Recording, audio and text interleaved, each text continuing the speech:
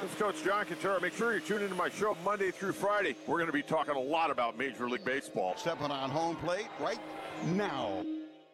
This program is sponsored and produced by Wilsey Asset Management. Opinions and offers expressed during this program are not those of Intercom Communications or 97.3 The Fan. Welcome to your commercial-free, uninterrupted investment show, sponsored by the SEC-registered investment firm, Wilsey Asset Management, a fiduciary firm owned and operated by President Brent Wilsey, who has been putting clients' investment needs first for over 40 years. The Smart Investing Show has been giving unbiased financial information for over 27 years on local radio stations right here in San Diego, providing you with fundamental analysis on stocks and investments you want to know about. Now, here are your hosts, Brent and Chase Wilsey.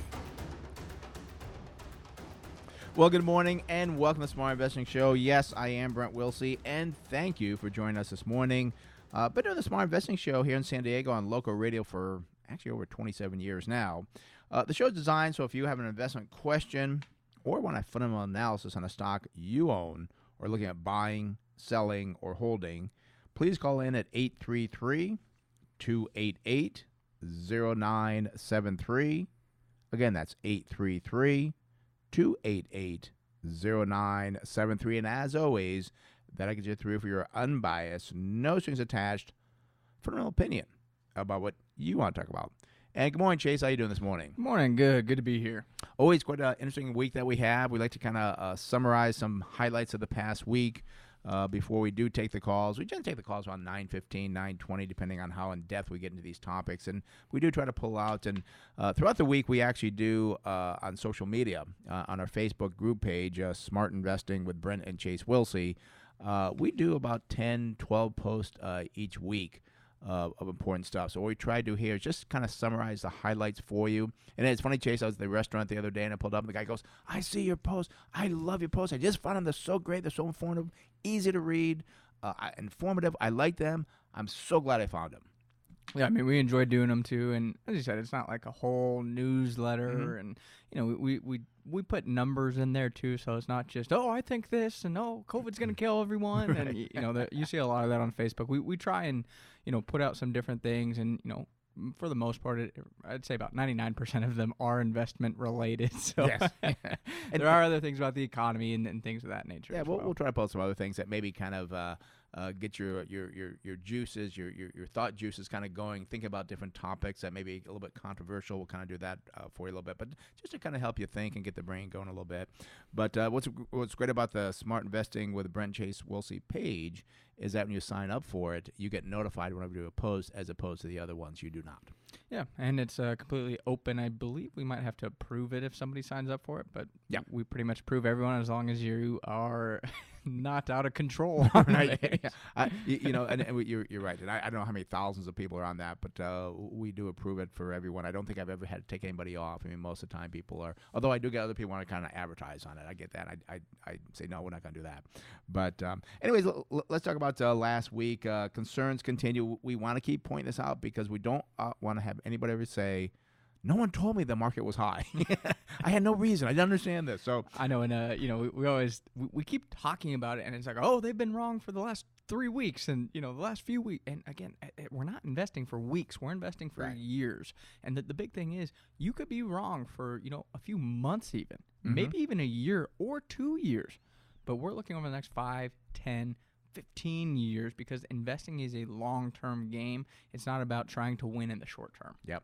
So let's talk about another angle to kind of look at it for you. Concerns again over the S&P 500 as it continues to grow. Well, recently the 5 largest stocks, Apple, Microsoft, Amazon, Facebook, and Alphabet made up nearly 30% of the entire index, and the bottom 50 made up just 1%. What's up with that? Yeah, and that's the thing, too. I keep telling people, the S&P 500 is great because you get such diversification. You really don't. I mean, as you just said, 5 companies make up 30%, and 50 companies make up 1%. Now, think about that.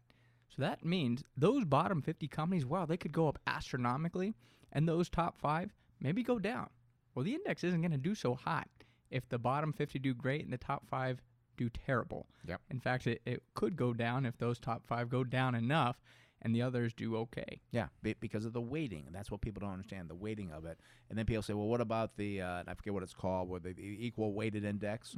Yeah, they're what, negative 13% or something year to date or something? Yeah, they were down about 10, 13% in that range. Don't have the close of yesterday, but during the week they were down about 13%, while the S&P 500 was pretty much flat. Yeah. So I mean, it really shows again the divide between saying, well, the reason the S&P 500 is doing well is because of the tech sector, because of those top 5 companies. I mean, it is just completely out of control, and really almost, if you're buying the S&P 500, you're pretty much just buying a technology ETF at this point. I think it's about 50% is actually what the tech sector plus Amazon and Netflix and Google, because it's very interesting. If you look at the breakdown of the sectors, well, actually, Amazon's in consumer discretionary, but they're definitely a technology company. Yeah. So you have to kind of include that in the tech index. I also believe that Netflix and Google are considered communication companies.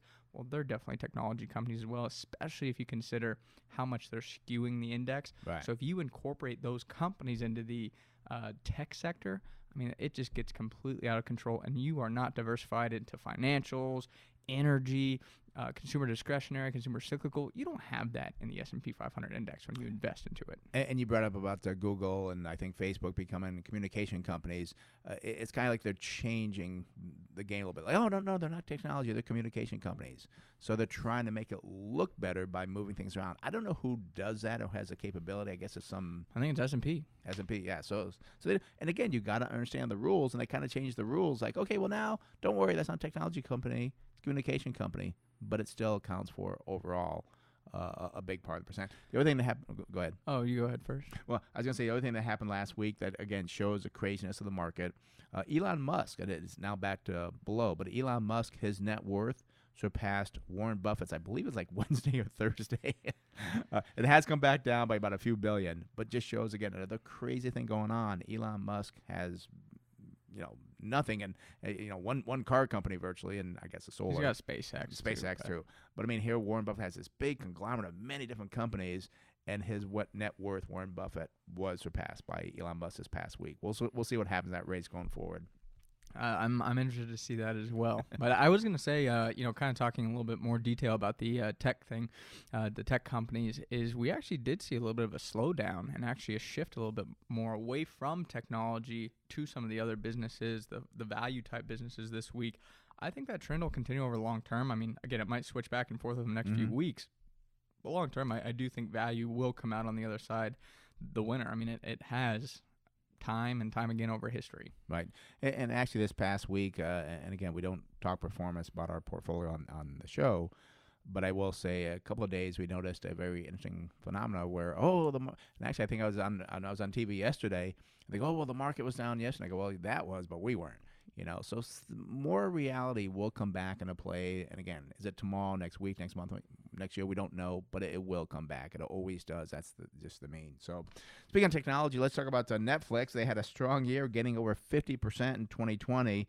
It has been part of the home trend. Everybody knows that. Oh, let's get Netflix because we can't go anywhere. But trading at over 55 times next year's earnings, you just can't handle that. We've known this for a long time. The company has reported net subscribers of 15.6 million in Q1 and 10.1 million in Q2, but it doesn't look good beyond that, does it? I mean, yeah, and the numbers are quite phenomenal. I'm not going to say they're not, but you got to think about, of course, people staying at home. Yeah. There's not much to do, so yeah, I guess I'll try out Netflix. I mean, for all of 2019, they had 27.8 million net subscriber additions, so they pretty much did that in the first half of the year. But it's just not going to be a sustainable trend. They're not going to continue to get over 10 million subscribers. And in fact, the stock was down yesterday quite substantially because what happened was analysts were looking for net subscriber expectations for Q3 of 5.27 million. The company guided just 2.5 million net subscribers. And what has actually happened is, of course, you're going to run out of people that can actually buy Netflix. Or you're going to have people that I'm kind of tired of Netflix. I don't really need it anymore. So they'll start to drop off. That hurts the net subscriber additions.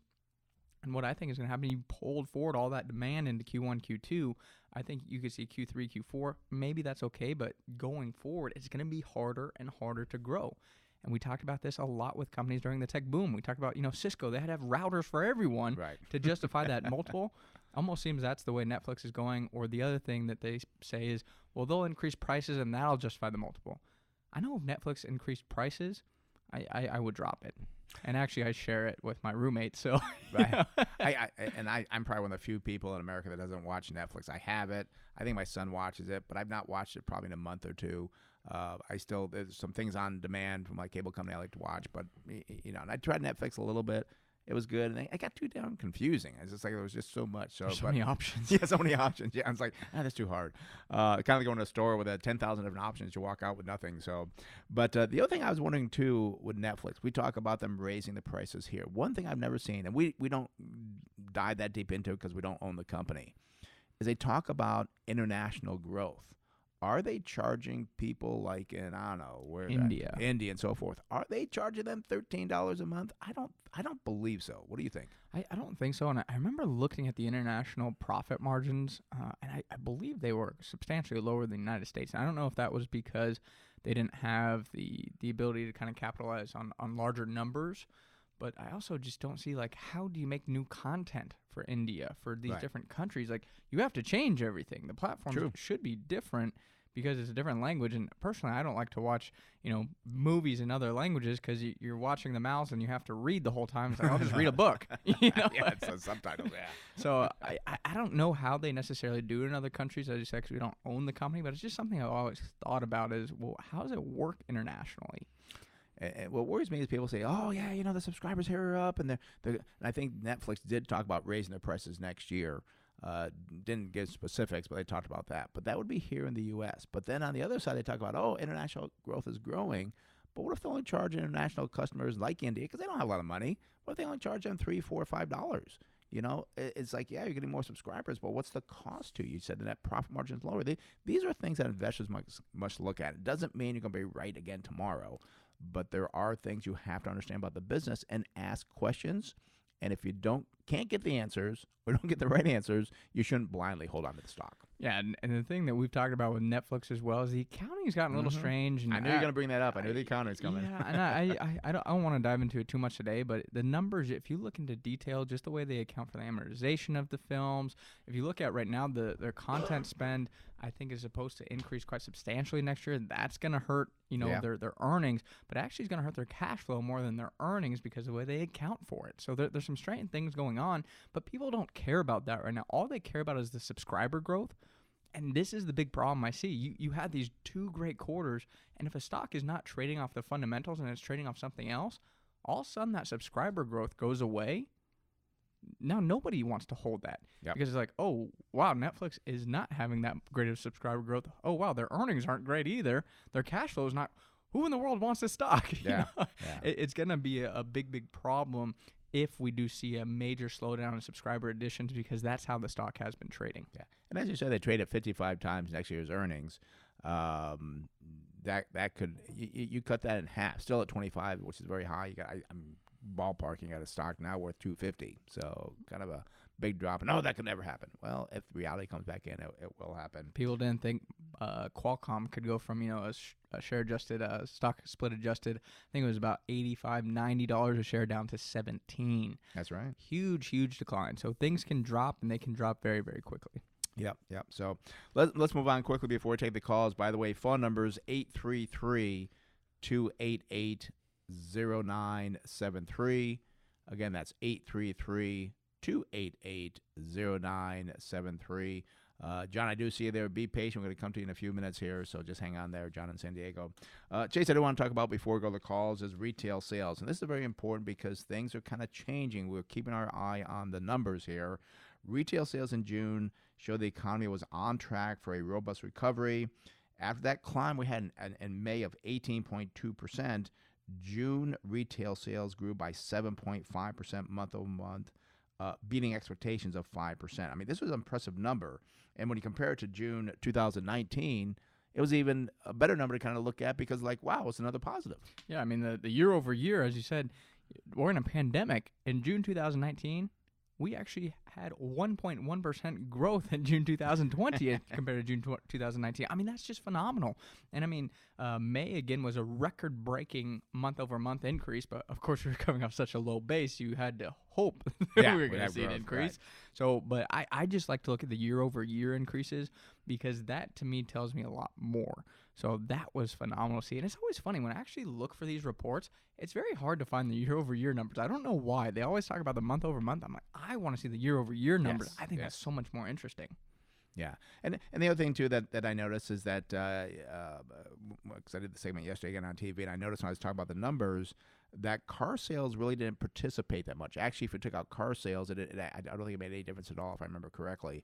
But the car sales are having problems because they can't get the cars built, they can't get the parts and so forth. I think there's cars that are to be sold, but they can't sell them because I don't think, like real estate, they don't have the inventory. We have a problem with the inventory getting stuff to be sold. Yeah, absolutely. Definitely a problem right now in terms of it could be even stronger if it was out there.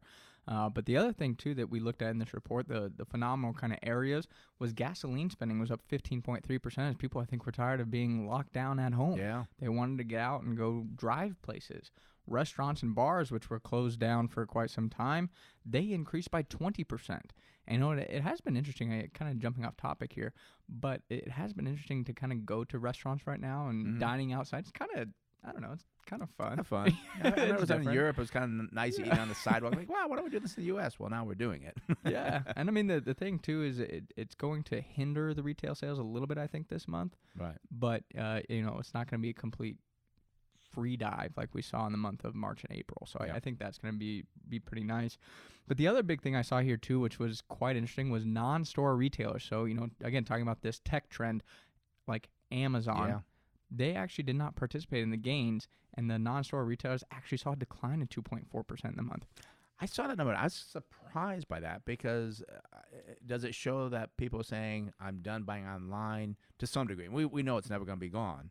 But that people are saying, I do like, and I believe this, I do believe people like going to shops more to shop. And by the way, retail stores like a Kohl's and so forth, they're still open. They didn't get closed down, just restaurants here in California. Indoor malls, I believe, are the ones that got closed down. Another benefit of having a standalone store, right? Yeah, it's going to be interesting. But yeah, and the thing, too, that I keep looking at is we've said it is brick and mortar, I do not think is going to go away. It's just people are social beings. I mean, online shopping is definitely here to stay and will probably still increase as it becomes more adopted. And definitely I think what's going to happen is you had, again, demand pulled forward here. But I think once we're through this, I think people, oh my gosh, get me out of the house. I'm ready to go back out and shop. I know personally, I was starting to get all my stuff on Amazon, like my soap, my shampoo, my deodorant, all the personal stuff. I'm like, I don't need to go to the store for that. Now I'm like, oh, I want to go to the store. I don't have anything else to do. I'll go to the store. You know, ooh, shopping spree. Hey, how's it going? You get to see people, and well, and actually that's true because remember during the beginning back March, April, like, oh, I can't wait to go to Costco, go to the grocery store, go shopping. I got something to do. You know, so I mean things are changing. I have no desire right now to get anything online. I want to go shop in the actual store. And you know, it's funny. We will get through this, as we always say. Well, people say, "Oh, it's different this time, man." Well, we will get through it. We'll figure this out. But we are social beings. We like to go out, and even if it's just going out, just to shop at the grocery store, or just to go out and be shopping. There's people like to do that. I know some people are like, I hate going shopping. You know, I hate going with the wife. Well, but that doesn't mean your wife doesn't want to go, and other people, and they actually make events about it, you know. And as long as your retailers, your brick and mortar retailers are making an experience that people enjoy, they will go out. You're not going to go to the old Kmart that you won't remember this old Kmart I used to go to when I was like 12 years old. I mean, these bright lights, linoleum tile. It was terrible looking, but you went there because you had to. I mean, even Sears was pretty. Yeah. Not exciting when you went there. Yeah, it was just like a basic, store with racks and clothes on there. I feel like you're in an interrogation. Yeah, I mean, no experience. I think go buy what you want. So that is changing, and then also too, I do kind of worry a little bit about the malls because, and I like going to the malls. It was something to do. I think some malls will falter because they can't do it, but other malls will make it more of an experience of entertainment to go there. Well, and what I kind of look at too is, your mall like UTC down here. Yeah. I mean, down in La Jolla area. I mean, that is so nice when you're just walking around outside. I do worry about the indoor malls, though. Yeah. I mean, the indoor malls, you kind Or of unless you're back in New York, then it's a different story. Yeah, yeah. But here in San Diego, it's like, why would you have an indoor mall? Yeah. You know, I mean, I guess if it's raining, it helps, but Yeah. you don't get many days like that here. It's like the outdoor malls, it's again, a better experience. I know they have like a playground there for the kids, and I guess the indoor mall, like Westfield up in Escondido area, it's okay on the inside, but I just feel kind of trapped where the outdoor mall is just a lot better experience, in my opinion. Yeah, and there's things to do there. And I remember at Christmas time in UTC, like, wow, they had snow coming down. I mean, you do things to make an experience, and people will come, and, oh, by the way, oh, what's that in the window? Well, let's go check it out, you know? So you've got to draw people there, and people will buy when they see things. So I think retail, again, it's here to stay, but it's just a shifting experience. Yep. So- And that's one thing great about life. It never stays the same. It keeps changing. Sometimes for the good, sometimes not for the good. And I One know, more thing? I know John's sitting there patient, Yes. so we appreciate that. But I did just have to talk about home builder sentiment real quick. Just another All right. fantastic economic number. I mean, just phenomenal here. If you look at the sentiment again for July, it hit a pre-pandemic high of 72. It was 14 points higher than last month.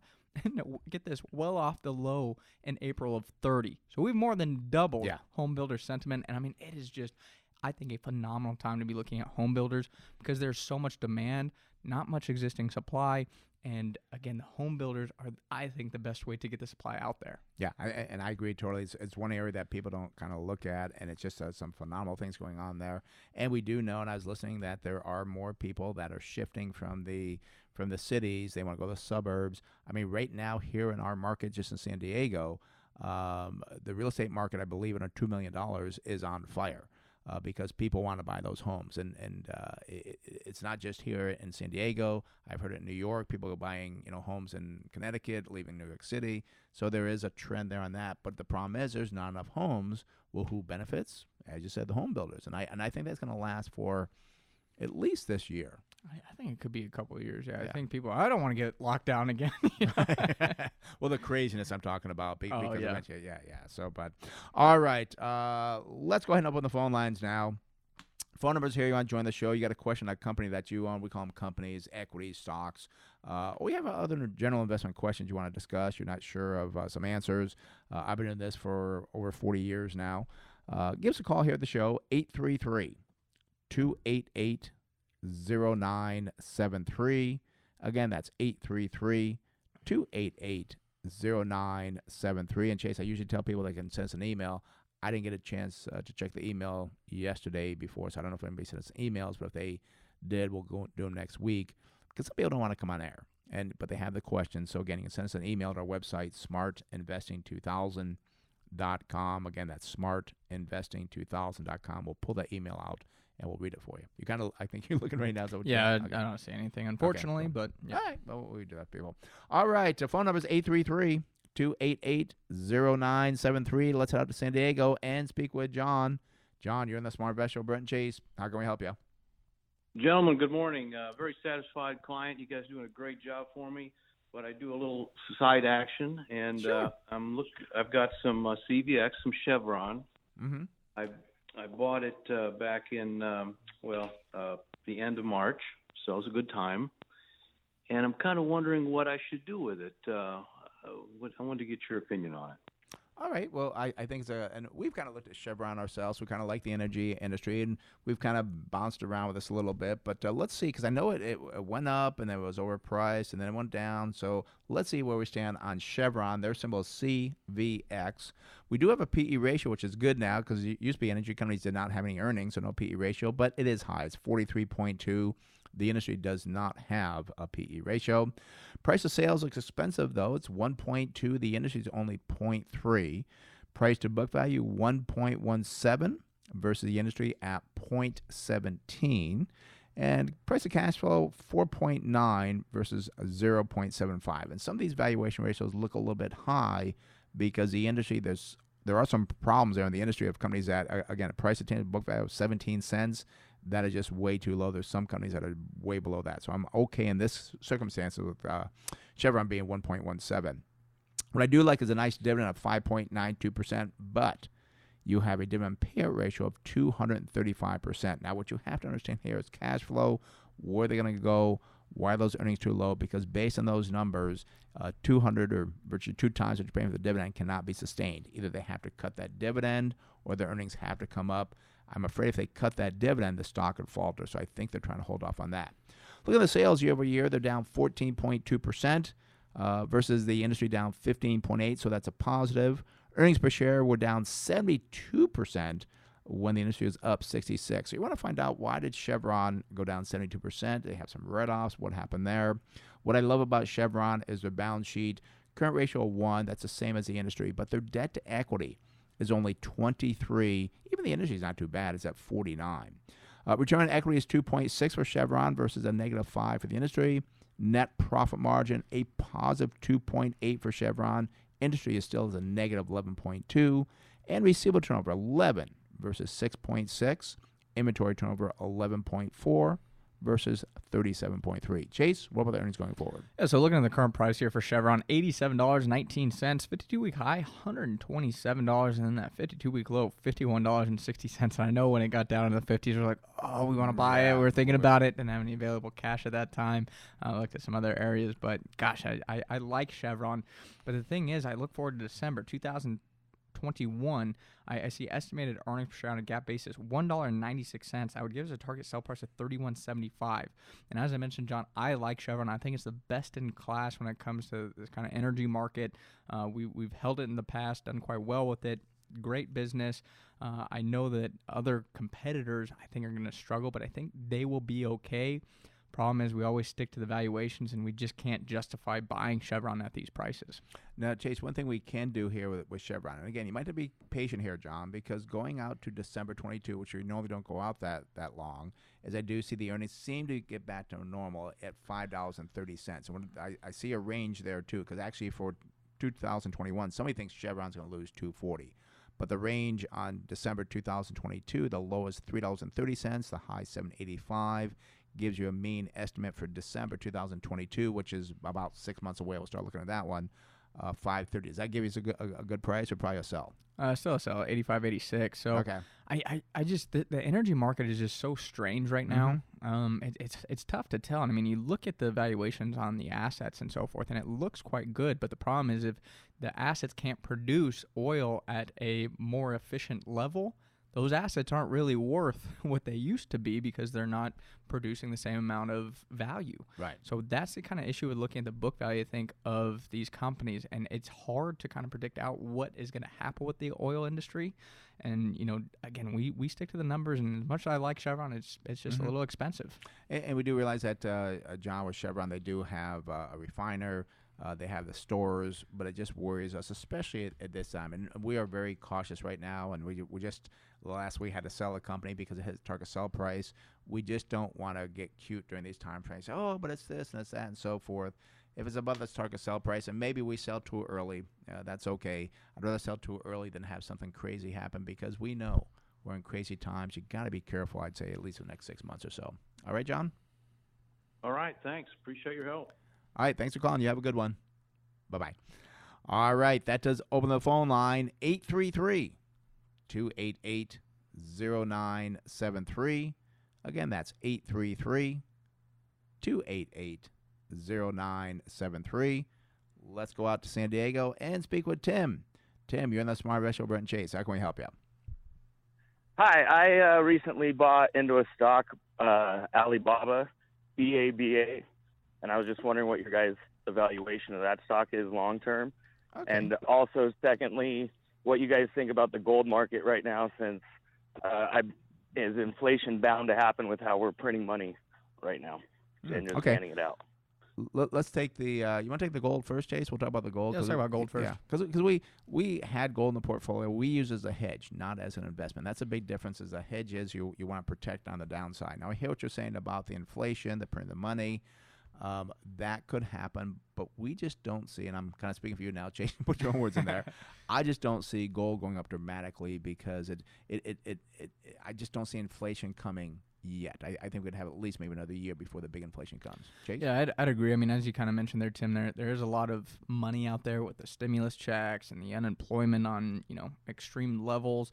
I think that's going to carry us through, and I think there is going to be a lot of money in the economy. But the problem is if we do see continued unemployment, I think you could see that lack of inflation, as you mentioned, for at least another couple years. The thing I look at with gold is it's very hard. I mean, it's supposedly supposed to be a great hedge against inflation. We were quite disappointed with it when we held it. I mean, we did okay with it at the beginning of the year, but it didn't hold up the same as we thought it would.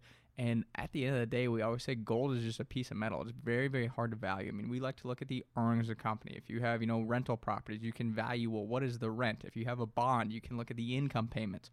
With gold, you just have a piece of metal. So it's very, very difficult to value that. That's one thing we're always very cautious on. And speaking about an inflation hedge, that's one thing we love about businesses. Inflation is, again, of course, the rising cost of goods and services. Well, who benefits from that? Companies. So equities are a great long-term hedge against inflation. And I did just look at the gold. It closed at, $18.12 on Friday. And I think it's a little bit above what we sold it at, but we're okay with that. And again, I think it's going to be some time. There's a lot of cash on the sidelines, but keep in mind that, inflation is caused by too much money chasing too few goods. I just don't see that yet, but so we took it off the hedge. Let's talk about Alibaba. And as you said, you did have it in your portfolio. You up, you down? What do you stand there, Tim? We're up. We bought it a couple months ago at about 200. Good. Okay. Well, let's take a look at the numbers on Alibaba Group Holdings Limited, symbol BABA. Not a bad start here because you got a PE ratio of 30.7. That's well below the industry of 110. We do see sales are up, though, 7.17, what you're paying for the sales. That's way above the industry at 2.5. I don't like seeing that. But then price to tangible book value looks good, 11, about half the industry at 21. And then price to cash flow checks in at 26 versus 27. They do not pay a dividend. Their sales looking very good, year over year, up 35%, well above the industry growth at 9%. And earnings per share grew by 68% year over year, which is phenomenal, especially when I see the industry down 29%. The balance sheet looks pretty good. Current ratio 1.9. That's above the industry at 1.2. Debt to equity is only 16 versus 80, so a nice clean balance sheet there.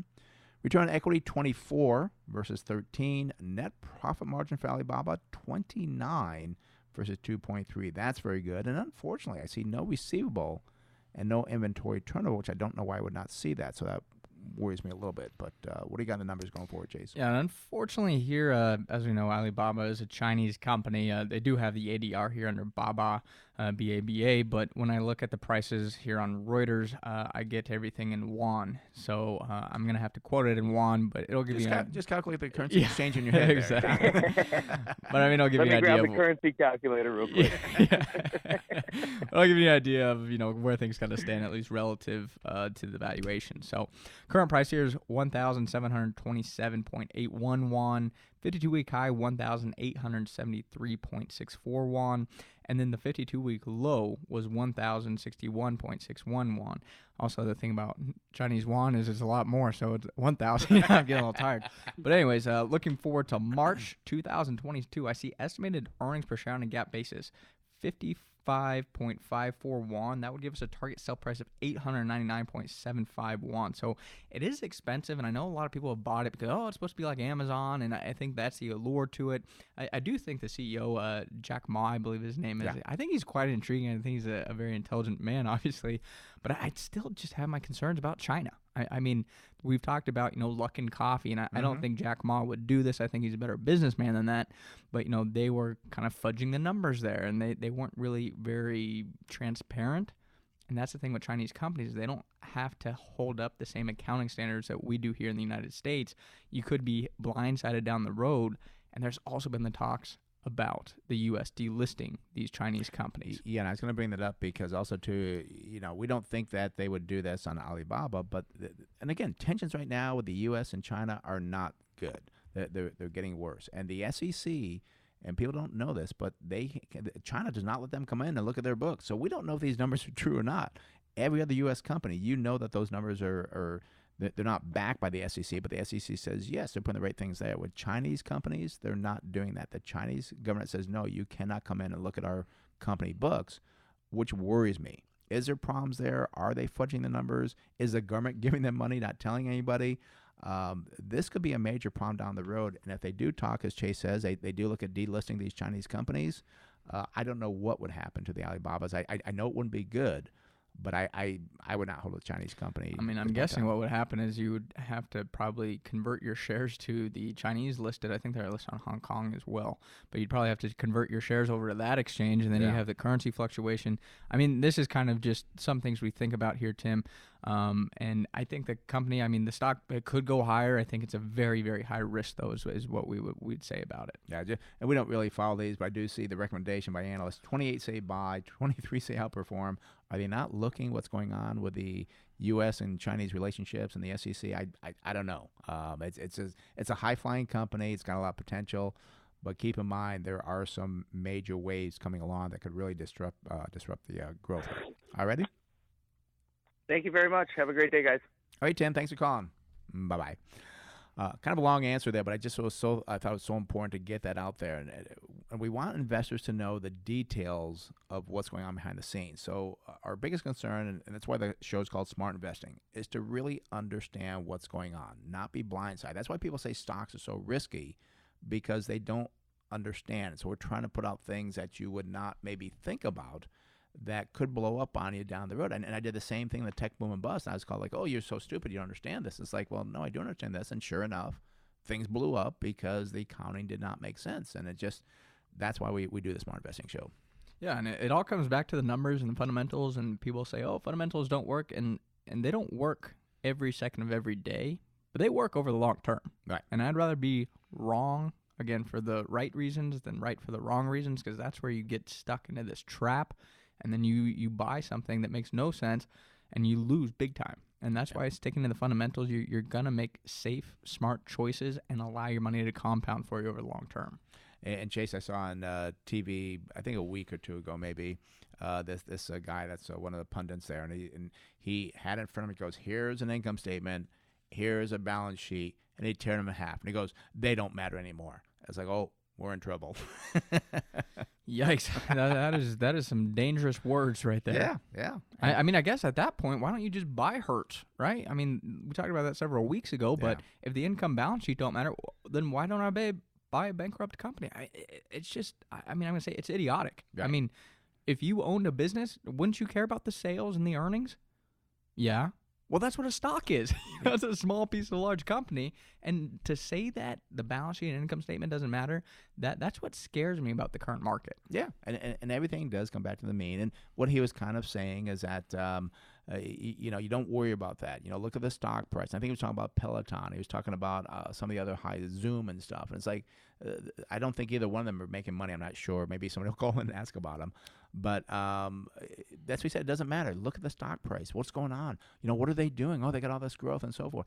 Well, one thing I was thinking, too, is that I don't know when we're going to be back open fully. I mean, the gyms are open here in California, and then they'll close again. But that's not true across the country. Is that eventually people are going to say, I want to go back to the gym. We've got a vaccine now. Everything is safe. Everything's okay. I miss my friends at the gym. I want to go back. Oh, that order on Peloton I had is going to take 9 months. I'm just going to cancel that. I don't want that. So that could happen down the road. I mean, as you said, it's just really building a house of cards. It's all this like concept and this trend. And what happens when the trend disappears, you think you can get out beforehand, but then there's also a lot of people that think that they can get out beforehand. So then they start taking their profits, and then the stock just drops like a rock. Right. And it's all of a sudden you're down 10%. It'll come back. Oh, it's down 15%. It'll come back. And then you're playing this game in your head, and it doesn't work out for you very well. Yep. And actually, I love when people say you're watching. I go, well, what are you watching? Well, the stock price, I've been seeing it going up and so forth. That is the most dangerous thing. You're not watching anything. And this is where if you haven't been to our workshops, you haven't seen our webinar now, which we'll have another one coming up next month, we have a perfect slide in there called the 19 Thoughts of Trading. And if you think you're watching your company because you're watching the stock price, you're not watching anything. You're just seeing the results of what could happen, not what's going to happen. So be careful of that. All right, phone number is 833-288-0973. Again, that's 833-288-0973. Let's go to San Diego and speak with Wayne. Wayne, you're in the Smart Investor Show. Brent and Chase, how can we help you? Morning, gentlemen. I'd like your opinion on Valero, symbol VLO, please. Okay, do you hold that or looking to buy that? Looking to buy it. Okay. All right. Let's take a look at Valero Energy Corporation. Symbol is VLO. We do have earnings. We got a PE ratio of 56.4 versus the industry at not material. Price to sales looks good, 0.2 versus 1.06. Price to tangible book value is 1.2, just slightly above the industry at 0.9. And price to cash flow 7.2 compared with industry at 2.6. Now, you do get a nice dividend here of 7.1%, but they do use 359% of their earnings to pay that out. So you really have to understand what went on in the past 12 months and what's going to go on over the next 12 months. Can they sustain that dividend? We do see sales were down 7.6%, worse than industry, down 1.8%. Earnings per share year over year for the last 12 months fell by 85%, but the industry was down 312%. Valero does have a nice balance sheet. They got a current ratio of 1.3, same as the industry. Debt to equity is 61. That is less than the industry at 83, and that's a big positive. Return on equity is a positive 2.1 versus a negative 19.7 for the industry. Net profit margin for Valero is only 0.8, but the industry shows a negative profit margin of 27%.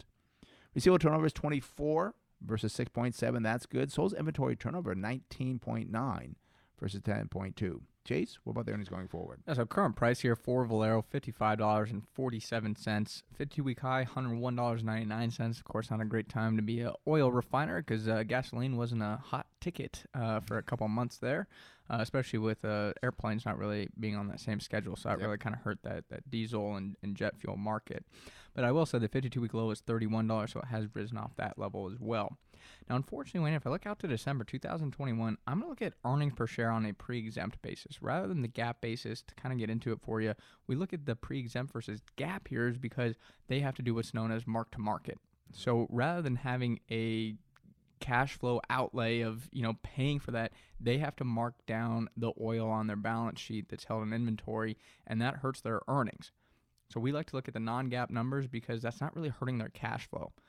But if I look at the non-GAAP numbers here for 2021, we get $3.38. If I take our 16.2 multiple for that, we get a target sell price of $54.76.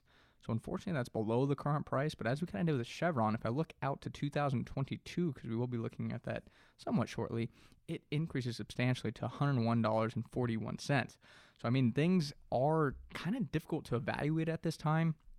I continue to like Valero here. I think they pay a nice dividend. I don't think it's going to be at too much jeopardy. They might have to cut it a little bit depending on how the quarter goes, but we have seen an increase in driving, which is an increase in gasoline. So this is one I really want to see this next quarterly statement, this next quarterly report to see what's going on with the business. Yeah, and when you really got to understand this business here because it is in the sell category, but yet you got to understand what's going on. Again, Chase talked about the inventories and mark-to-market and so forth. Also, too, I think the analysts, they're all over the board. Right? Looking at the estimate for the pre-exempt here, they were a low of 6 cents and a high of 5.68. And the same thing for the gap, a low of 15 cents, a high of 5.68. What this tells you also is that the analysts, there's not really a good number. Nobody really knows what's going to happen. And so we kind of put our little own interpretation into it. It's like, let's be a little bit patient here. Now, if it was like 70 or 80, we say, no, it's definitely a sell. But we've got about 6 more months, not even, 5 more months until we have December 31st. We're going to see more numbers come on. We're going to start looking more at at the year 2021. So be a little bit patient with this one. I think you said you didn't own it. You think about buying it. Is that correct? Right. Yeah. I don't think I'd buy at this level. But if there's a pullback, and again, we could have, sometimes in August, September, you get this crazy time frame and this big pullback. If you saw Valero pull back to maybe below 50, maybe that time might be a time to jump in. Yeah, kind of speaking to that, I think right now is a great time to be patient. We kind of talked a little bit about China relationships. Obviously, COVID's in the news, but kind of people, I think, forgot about China. That is still something that I think could kind of blindside some people.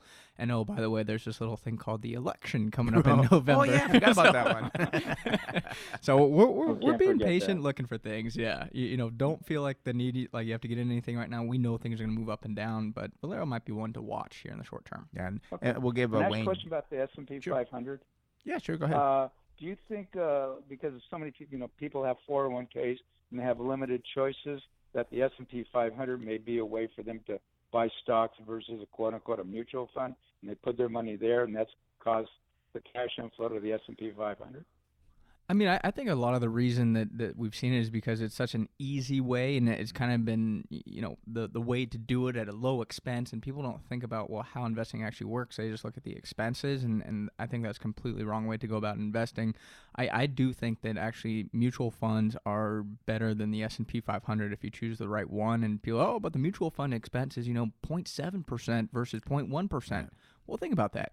That means the mutual fund just has to do 0.6% better than the S&P 500. It's really not that big of a change. So I think the big reason is not the fact that people, I think it's a great way to buy stocks and avoid mutual funds.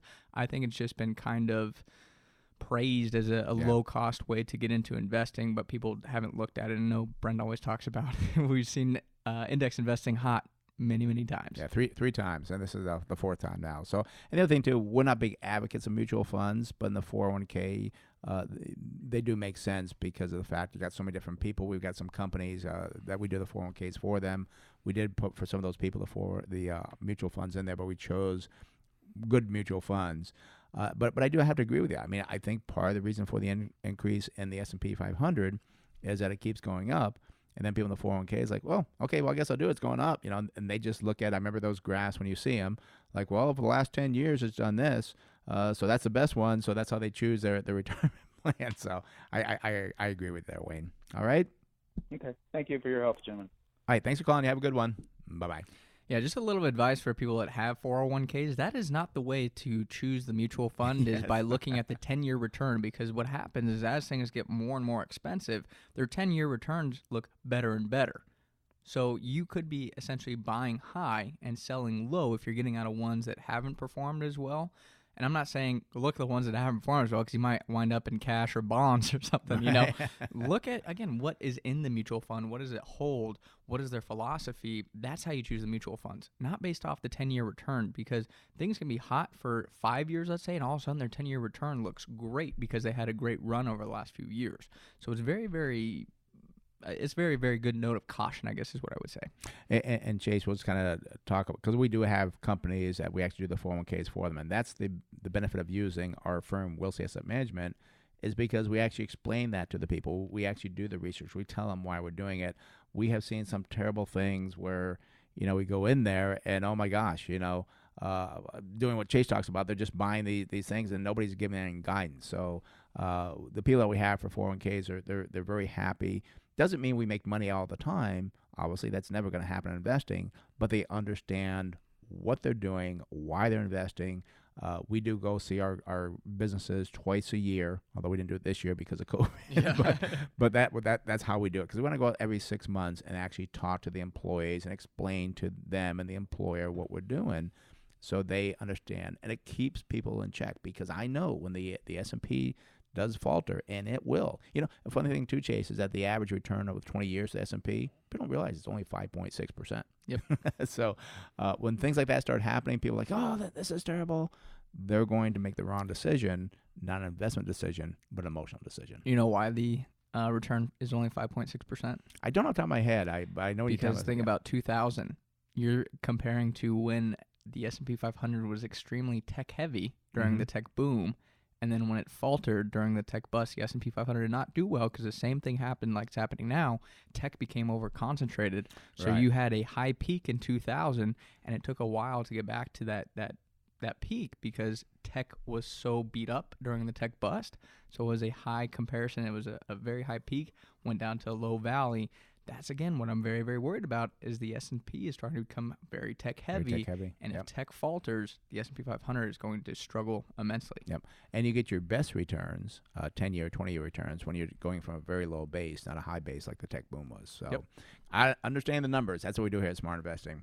All right. Let's go up to Escondido and speak with Paul.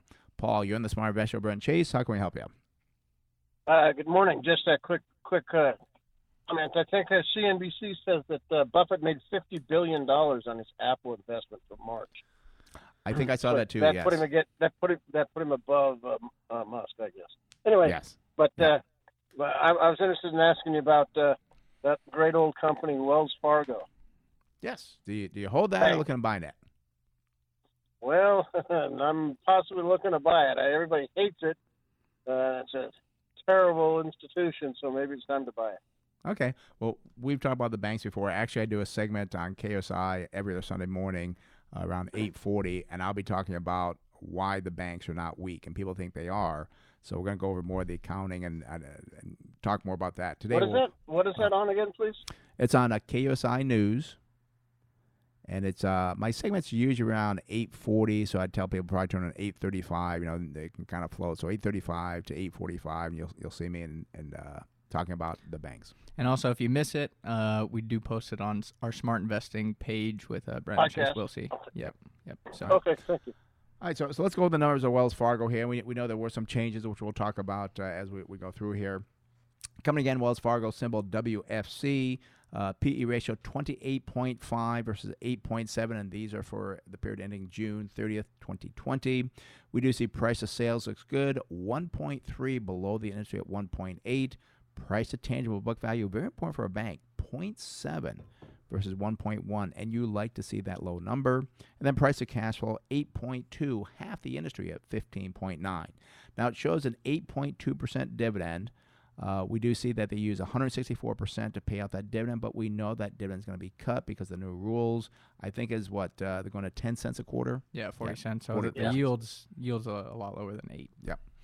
We do see that the sales year over year were down 12.9%, industry up 2.4%. Earnings per share fell by 82% when the industry was down 12.6%. Look at the balance sheet, no current ratio. This is a bank accounting, but debt to equity 162, about half the industry at 315, so that's a positive. Return on equity is 2.4 versus 9.7. Net profit margin is 7.7, about a third of the industry at 21.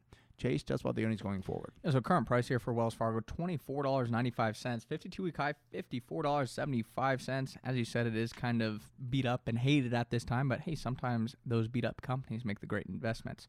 52-week low, $22 a share. Now, if I look out to December 2021, I see estimated earnings per share on a GAAP basis, $1.96. Target sell price would be $31.75. So I like it based off the forward valuation there.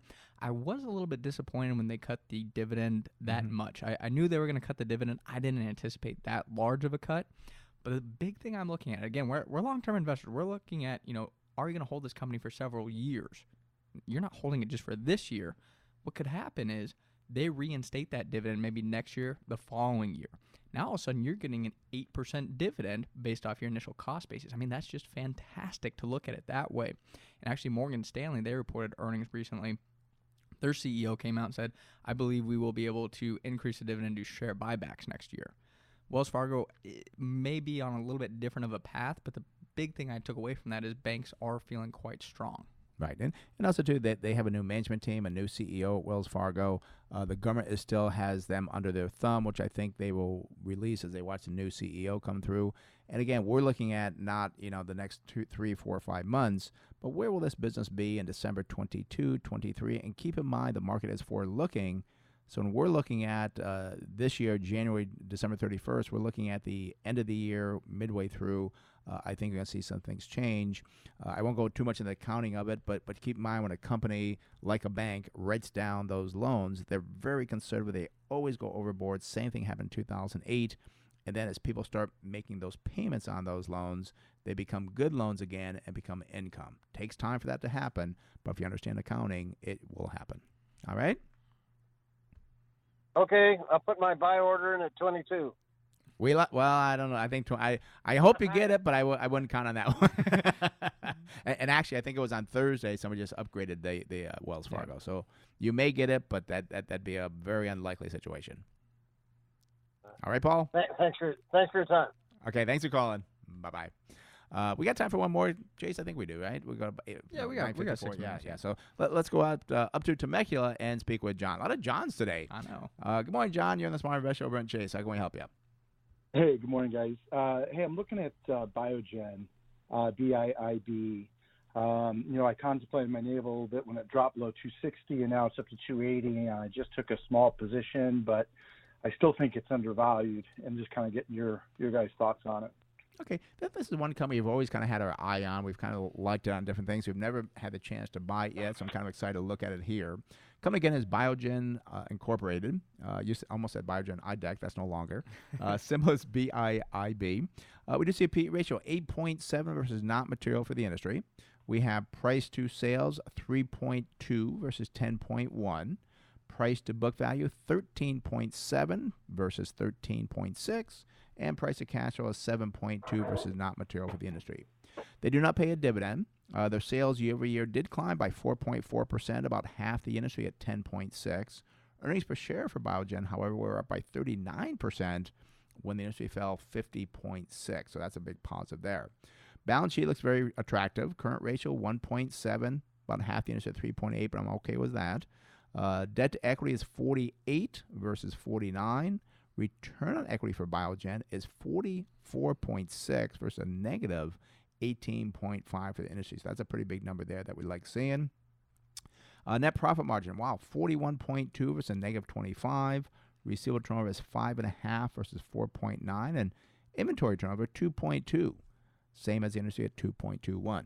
Chase, this is going to come down to the numbers here. What do you got over there? Yeah, so let's take a look here. Current price, $281.88. Still off that 52-week high of $374.99 and 52-week low, $215.78. If I look out to December 2021, I see estimated earnings per share on a GAAP basis, $29.36.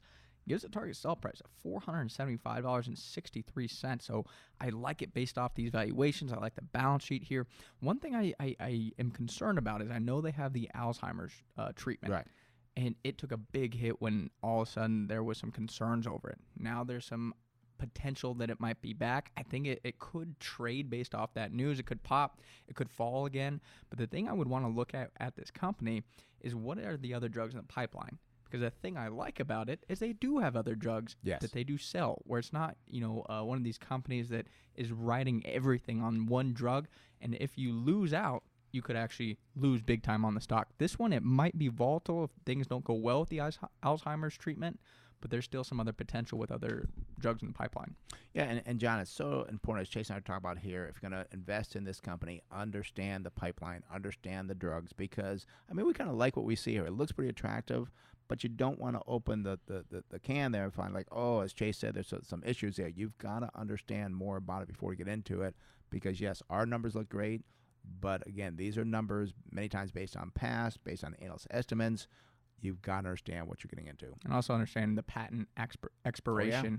When are those coming due? Because a company's cash flow could fall off a cliff if one of those patents expire and they have too much revenue concentrated in one drug. And I know you point out the good thing is the low is 215, the high 374. So you're getting it almost in the middle stock price. So that's a positive. I think it's worth the research to look more into this company because it has a potential. But if you just jump in and buy it now, you may miss something. So, but we like it. How's that, John? Yeah, great. And that Alzheimer's, they've got another one working right now, and so I think that's going to hopefully cover the base there. But that's what I'm concerned about is kind of what is in the pipeline. Other than that, it looks great. Yeah. Yep. Well, we like it. Worth the research. How's that? Yeah. Thanks. Thanks for calling, John. Have a good one. Bye-bye. All right. I'd say that opens the phone line, but we're just about out of time. And Chase, so nice when you find a company like Biogen. But again, before we buy any company, we tell people it's 10, 15, 20 hours of research. We really understand that business. So make sure when we say things like that, we like it. You do your own research to make sure it's a good. Okay, today was a good show to listen to because most of the time I feel like lately, it's a sell. No, I'm not interested. We had a couple buys today based off the valuations. Well, we had Biogen. What was the other one? Wells Fargo. Wells Fargo, that's right. And actually, Valero's not a buy, but it's like it could be a drop. Intriguing. Yeah. There we go. Well, there's a closing bell. Thank you for listening to Smart Investing Show. It is for informational purposes only and should be not used as investment advice. If you'd like to discuss in more detail your investment needs, or for myself, or call myself or Brent or Chase. Gosh, I'm having a hard time today. 858-546-4306. That's 858-546-4306. You can also visit our website, smartinvesting2000.com. That's smartinvesting2000.com. The show is sponsored in part by Thomson Reuters, and the closing song, Frank Sinatra, My Way, is performed by Roman Palacios. Have a great day. We'll talk more next week right here on the Smart Investing Show. I did all that, and myself, not in a shop. This program is sponsored and produced by Wilsey Asset Management. Opinions and offers expressed during this program are not those of Intercom Communications or 97.3 The Fan. KWFN-FM and KWFN HD1 San Diego, a radio.com sports station. Hey, this is Will Myers from the San Diego Padres. The Padres play here. Car rushed. That's better, Will. On San Diego's #1 sports station, 97.3 The Fan.